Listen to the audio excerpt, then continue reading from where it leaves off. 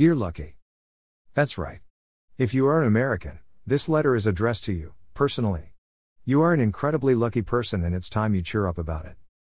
I understand if you're feeling a little beat up right now. 5 months of coronavirus lockdowns have exacted a toll on us all. Bad as it's been, it's not the terrible yellow fever epidemic of 1793 or the hideous Black Death of the 14th century. Humanity survived those and countless other health disasters and then moved on to accomplish unprecedented progress. If you need your virus-assaulted spirits lifted, visit the New Life is for Living Project website. Read some of the stories there from your fellow Americans about how they're moving on. Consider adding one of your own. I did so just yesterday.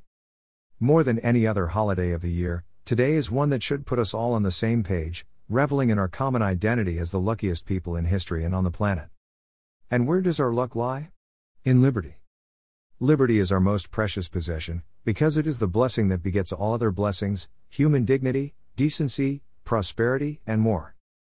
And we have truly lucked into liberty, because we owe it to the struggles of many who came before us, to those who struggled against Jim Crow, to the abolitionists who struggled against slavery, and to those who founded America 244 years ago today by issuing the Declaration of Independence, which proclaimed, greater than we hold these truths to be self-evident, that all men are created equal, that they are endowed by their Creator with certain unalienable rights, that among these are life, liberty and the pursuit of happiness. From its birth, America was philosophically rooted in the ideal of liberty. Above all, this is a day to celebrate that fact. Yet, raucous voices from the streets, the halls of Congress, and the ivory towers of academia are telling us otherwise. America, they say, is not something to celebrate, but to be ashamed of, and the American tradition is fundamentally rooted, not in liberty, but in slavery. That is quite simply wrong. Slavery is always and everywhere a monstrous outrage, a mortal sin, and an unconscionable stain. It is a stain on the honor of any individual who participated in it, including many founders, and of any institution that installed it. And slavery excused by racism is especially vile.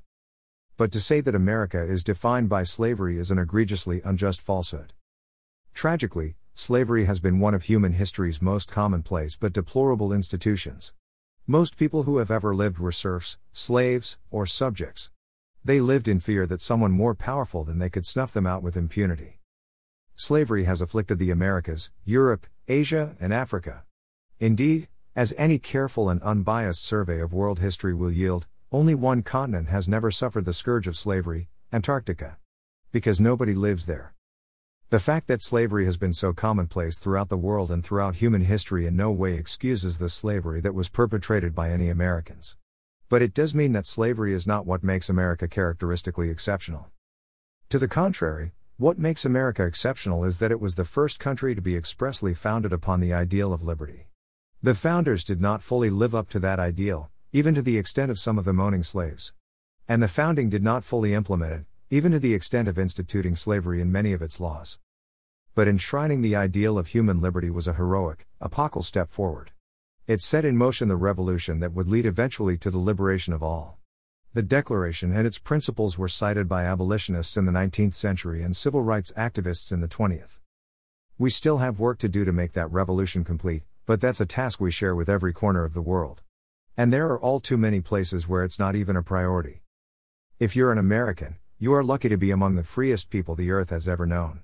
You are lucky to be in the vanguard of a centuries-old struggle to unshackle the human race. If we haven't yet achieved perfection, all should know that the great majority of us are still working on it, still keeping our eyes on the ultimate prize and doing our best to make it reality.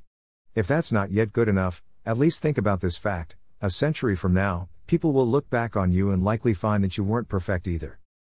So today, don't wallow in shame or in the shaming of others. Cheer up, lift your chin up, and let this be a day to celebrate the American tradition of liberty for all. Not only will that be a lot more pleasant, it will boost our resolve to get ever closer to realizing its ideals. For additional information, see The Essence of Americanism by Leonard E. Read. The True Meaning of Patriotism by Lawrence W. Reed. Why the 4th of July Belongs to Thomas Jefferson by Lawrence W. Reed. America's Republic, How the Great Experiment Came About, and How We Keep It, by Lawrence W. Reed. Lawrence W. Reed. Lawrence W. Reed is President Emeritus and Humphreys Family Senior Fellow at FEE, having served for nearly 11 years as FEE's president, 2008 to 2019. He is author of the 2020 book, Was Jesus a Socialist? As well as Real Heroes, Incredible True Stories of Courage, Character, and Conviction, and Professor, Challenging the Myths of Progressivism. Follow on LinkedIn and Twitter and like his public figure page on Facebook. His website is www.lorenzrett.com. This article was originally published on fee.org. Read the original article.